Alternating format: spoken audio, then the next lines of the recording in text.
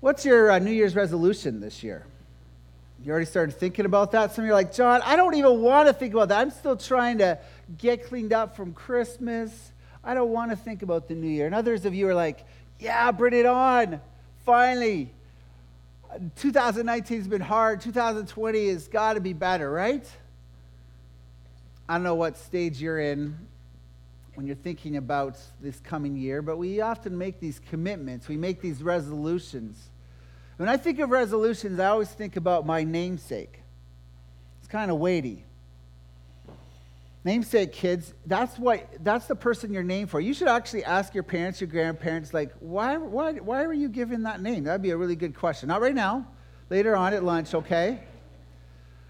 But who are you named after? Well, my dad was going to school in Massachusetts at Gordon Conwell Seminary, and he took a class on Jonathan Edwards.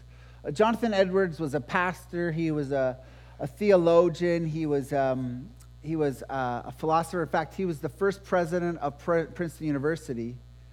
And most importantly, Jonathan Edwards was used by God to help bring about the First Great Awakening.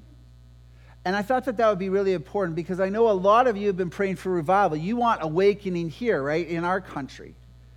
And so I was named after this guy named Jonathan Edwards. And that's a pretty weighty, tall order because this guy was one of the leading theologians really in church history.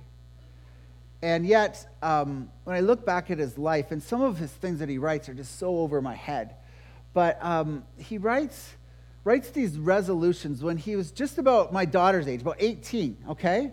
18, 19 years old. He writes these resolutions, 70 different resolutions.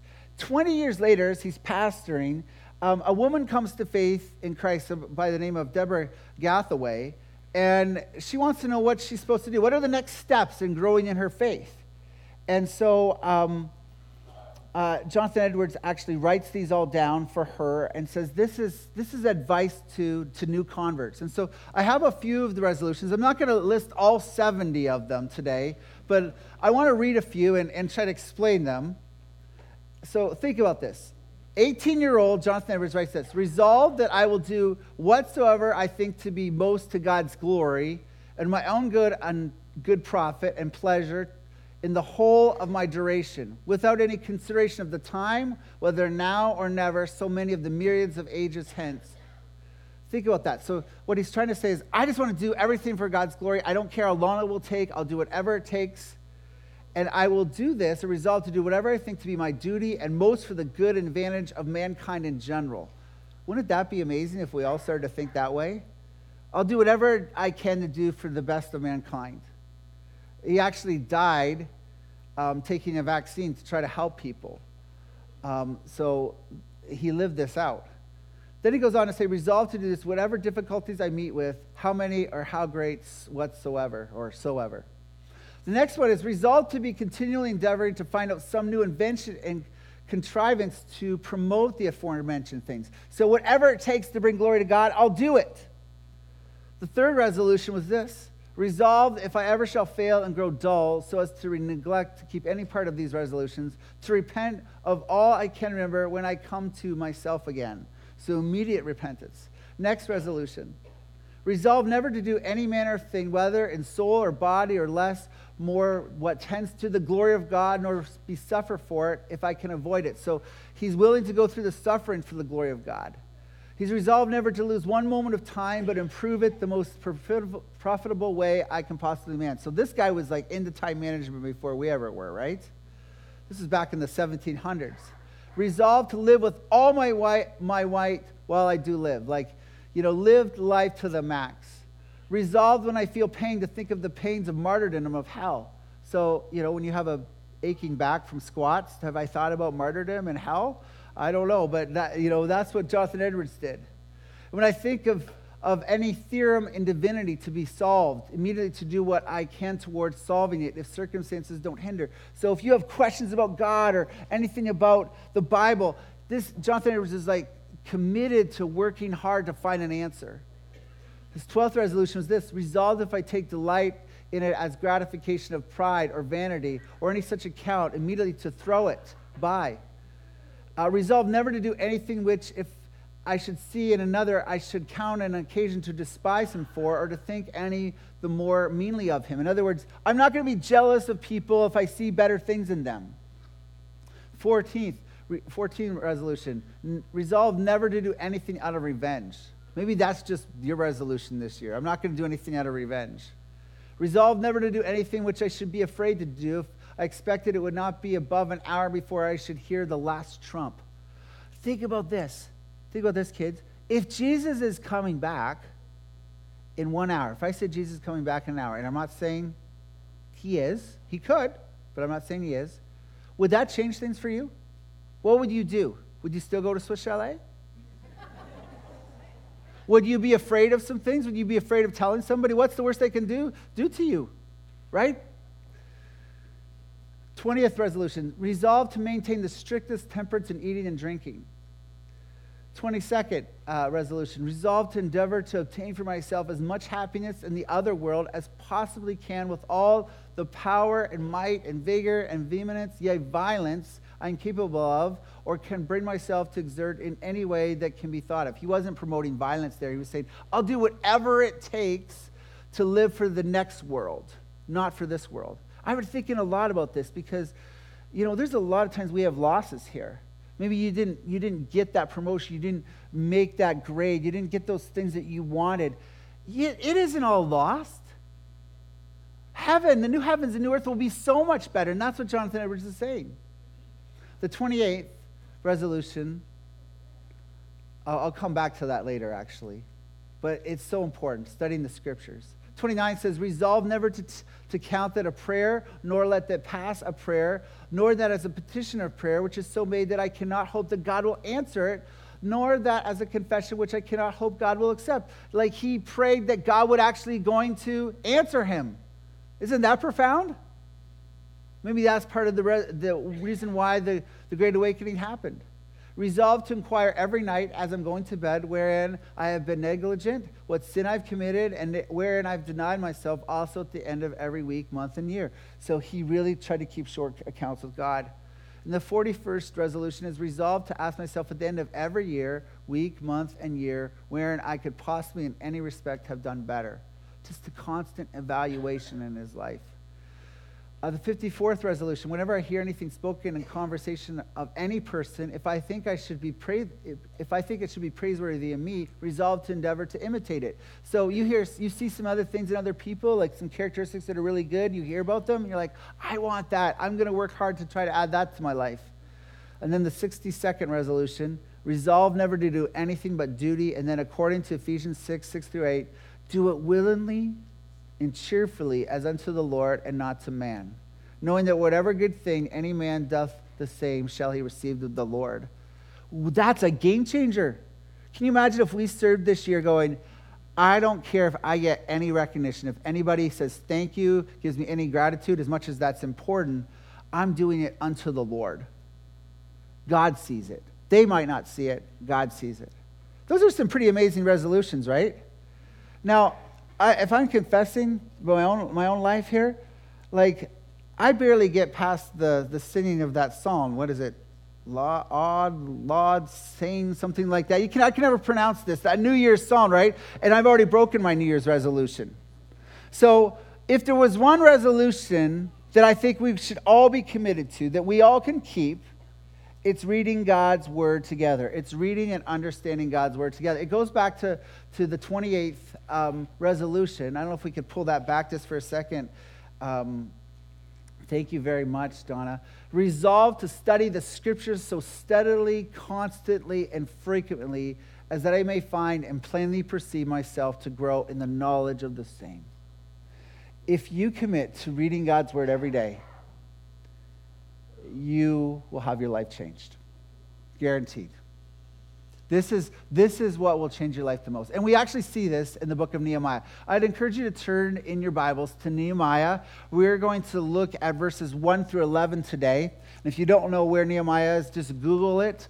Nehemiah chapter 8, verses 1-11. And we are so committed to this. In fact, we would encourage you to develop and think about a Bible reading plan. We have one that we sent out to you this earlier this year. If you're not on our email list, we'd love to connect you further. But it's the Bible Project, and it's called The Whole Bible. And our family loves the Bible Project. It has great videos, and this is a chronological journey through the whole Bible. And so we encourage you to download the YouVersion app. It has a whole bunch of different Bible reading plans, and we encourage you to read God's Word, and it will give you some plans there. But we're actually promoting this one, the Bible Project, reading through the Bible through the year, and it will give you some videos you can do, okay? Let's stand for the reading of God's Word from Nehemiah chapter 8, verses 1 through really verse 8. We could read through verse 11, but I'm going to really read verses 1 through 8. And all the people gathered as one man into the square before the water gate. And they told Ezra the scribe to bring the book of the law of Moses that the Lord had commanded Israel. And so Ezra the priest brought the law before the assembly, both men and women, and all who could understand what they heard, on the first day of the 7th month. And he read it from facing the square before the water gate from early morning until midday in the presence of the men and the women and those who could understand. And the ears of all the people were attentive to the book of the law. And Ezra the scribe stood on the wooden platform that they had made for the purpose. And beside him stood Mattathiah, Shema, Ananiah, Uriah, Hilkiah, and Maaseiah on his right hand. And then Pedadiah, Mishael, Malchijah, Hashem, Hashbaddanah, Zechariah, and Meshullam on his left hand. And Ezra opened the book in sight of all the people, for he was above all the people. And as he opened it, all the people stood. And Ezra blessed the Lord, the great God, and all the people answered, Amen and Amen, lifting up their hands. And they bowed their heads and worshiped the Lord with their faces to the ground. Also Jeshua, Bani, Sherebiah, Jamin, Akub, Shabbathai, Hodidiah, Maaseiah, Kelita, Azariah, Jozabad, Hanan, Pelaliah, and the Levites helped the people to understand the law while the people remained in their places. They read from the book, from the law of God clearly, and they gave the sense so the people understood the reading. And I think it's appropriate we should all say amen and amen. Can we say that? Amen and amen, which means truly, truly. This is truth. You may be seated. May God add understanding to the reading of his word today. Let me walk you through what I first noticed here as I look at verse 1 is they all read God's word. They all came together as one man. There was great unity. Today we have one service. We're all together as a church. We're reading God's word. We're trying to understand God's word. I found, and I encourage you, as I said, to get into that Bible reading program. Look at that Bible project. Do it as a family. Do it as individuals. Do it with your friends. Do it with your small groups. Those are important to have a Bible reading program.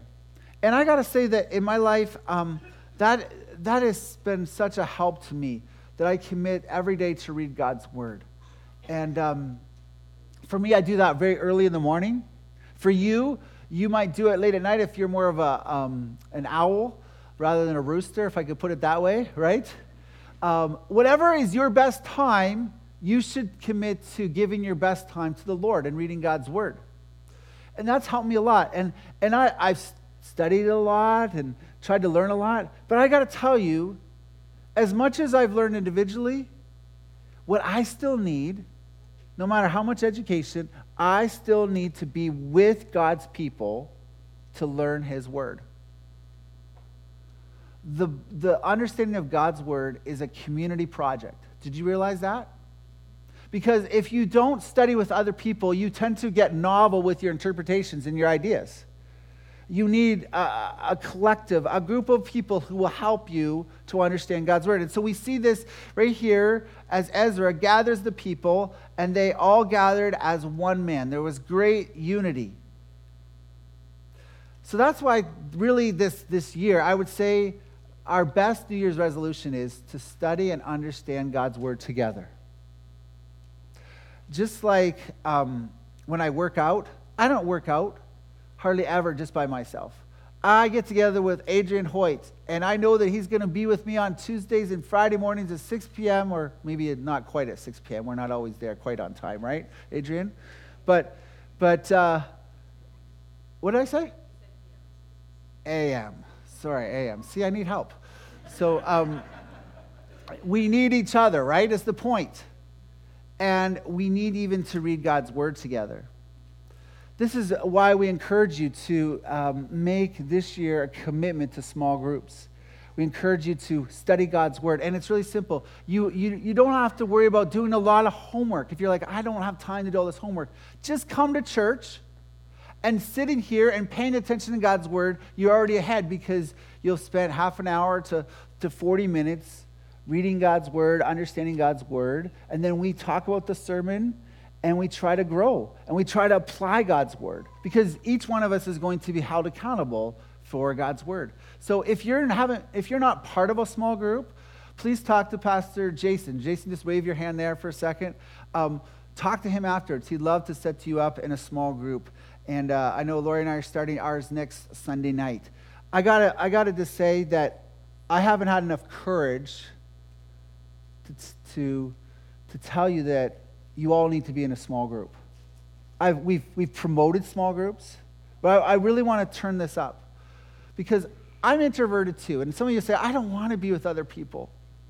But you grow together. And small groups is the best way that you can study God's Word and apply it together. It just is. Why do I know that? Because the greatest disciple maker who ever walked the face of the earth, that's how he did it. That's how Jesus made disciples, right? He gathered a group of 12 men, and they did life together. They studied and learned all the truth that Jesus wanted to teach them, and they applied the truth of God. So if you're not in a small group, you need to be in a small group.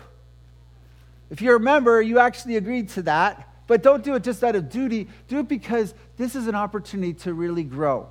So that's your invitation to a small group. Look at the second part of verse 1. And all the people gathered as one man into the square before the water gate. And they told Ezra the scribe to bring the book of the law of Moses that the Lord had commanded Israel. Why was it the water gate that they gathered? It was the water gate because that was the place of where they thirsted. There's really a metaphor there. They were thirsting for God's Word. So are you thirsty? Are you thirsty for God's Word? Do you hunger for it? Last week, we gave 3 responses to the gift of God's Word, which were confusion. Some of you might be confused when God's Word's delivered. We try to work on that, but we asked you, first of all, are you a believer? Second of all, the second response to God's Word is really conviction or mourning. And the third response is really celebration and joy when God's gift of His Word is given to you. This week, I want to give you 5 keys to unlocking the Bible. 5 keys to unlocking the Bible. The first one we already covered, and that is read the Bible together. We want you to read the Bible together, maybe as a family, as a church, as a small group. The second thing is be attentive to the Bible. The third is to really elevate the Bible, to understand its authority in our lives.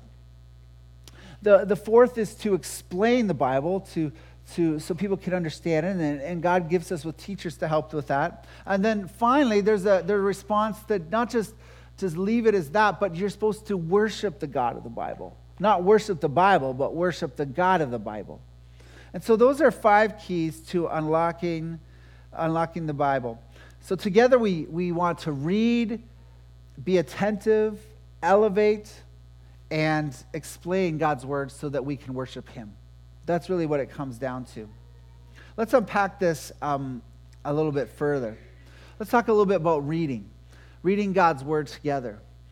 Now, some of you say, well, I'm not really into reading. And in our society, we read less and less. We read a lot on screens, but we read less and less books. And many of us maybe struggle with reading. Maybe English is your second language, and it's hard for you to read. In our family, we have two of our family members have learning challenges, and they really struggle with reading. But they love stories, right? When Lori who's a master storyteller, starts telling the story, they all pay attention. And as we read God's word together, things are grasped. And that's actually helped my kids be able to learn how to read better as we read together. So, again, I encourage you to read God's word together. Let's move on to being attentive to the Bible. What does that mean, to be attentive? And nowadays we might say to have active listening. To be attentive to the Word of God is when a group of people actually start to get quiet and let the voice of God come louder than anything else. It's saying no to the distractions all around us and to really listen for God's Word. Did you realize that God wants to speak to you today? Did you realize that He has given you His word, and He wants you to hear His voice and to not harden your heart, but to listen to it? We see this, that they gathered as one, and I love what it says, that they gave attention to God's word. Look at verses 2 and 3. So Ezra the priest brought the law before the assembly, both men and women, and all who could understood what they heard on the first day of the 7th month. And he read it facing from the square before the water gate from early morning until midday, and in the presence of the men and the women and all those who could understand. And the ears of all the people were attentive to the book of the law. They wanted it. Ask God this year to give you a hunger for God's word, to be attentive to it, to actively listen to it, to hear His voice. The next step is and by the way, the active listening I think is helpful. If you can maybe repeat that back to somebody else and say, okay, what did God say? What was God saying in this passage? So when you read God's word, as a family, as a small group, say, okay, could you summarize that in your own words? If you were going to tell somebody at work, somebody at school, what does this mean? And how does this apply to your life? That's that next step of making it authoritative and to have that active listening. The third key to unlocking the Bible is not just to read the Bible together and be attentive to it, but also to elevate the Bible. This is to let it have authority over us. Look at verse 5. It says, and Ezra opened the book in the sight of all the people, for he was above all the people, as he opened it all to the people, and they stood. The reformers, they built these huge pulpits, right, to communicate that God's word was above them. Now, we are in a lower church. We don't have these massive pulpits that maybe sometimes get in the way, but the idea is still there. And some churches actually, and maybe you've seen this is what happens is the minister will have this big Bible, right? And they'll hold it up and they'll go, wisdom, wisdom, wisdom. And the people will say, amen, amen, right? And so I'm not going to start doing this. This is not the new tradition here at Temple. But it communicates something. Do you really believe that this is your guide for life? Is this your authority? Let me ask it in a really modern way. When you have a problem in your life, do you go to Google or do you go to God's Word?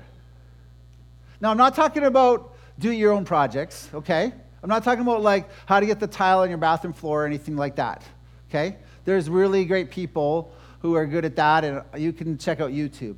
But I'm talking about like if you have a marriage problem, if you have a relational problem, if you have a money problem, if you have a sex problem, like the Bible speaks to all these issues. Have you ever heard, even thinking about this, when people say, well, parenting doesn't come with a manual? You heard that phrase before? That's actually not true. God wrote the manual. It's right in here. It's better than even the Focus on the Family, as well as that is. Okay? You keep coming back to God's word and you show, here's what I'm learning about parenting. This is my one piece of parenting advice. As I learned this year, someone taught me this. Parenting shows you how weak you are, not how strong you are. And how much grace you need from God. Doesn't that just help you? Like, there are no perfect parents. There's not 5 easy tips and your kids are going to turn out great this way. But God's word will keep reminding you, you need my grace. I need you every hour. Right? So this is wisdom. Do you believe that? Better than Google? Okay. Love it. So if it's wisdom, you need it to be explained, right? Look at verses 7 and 8.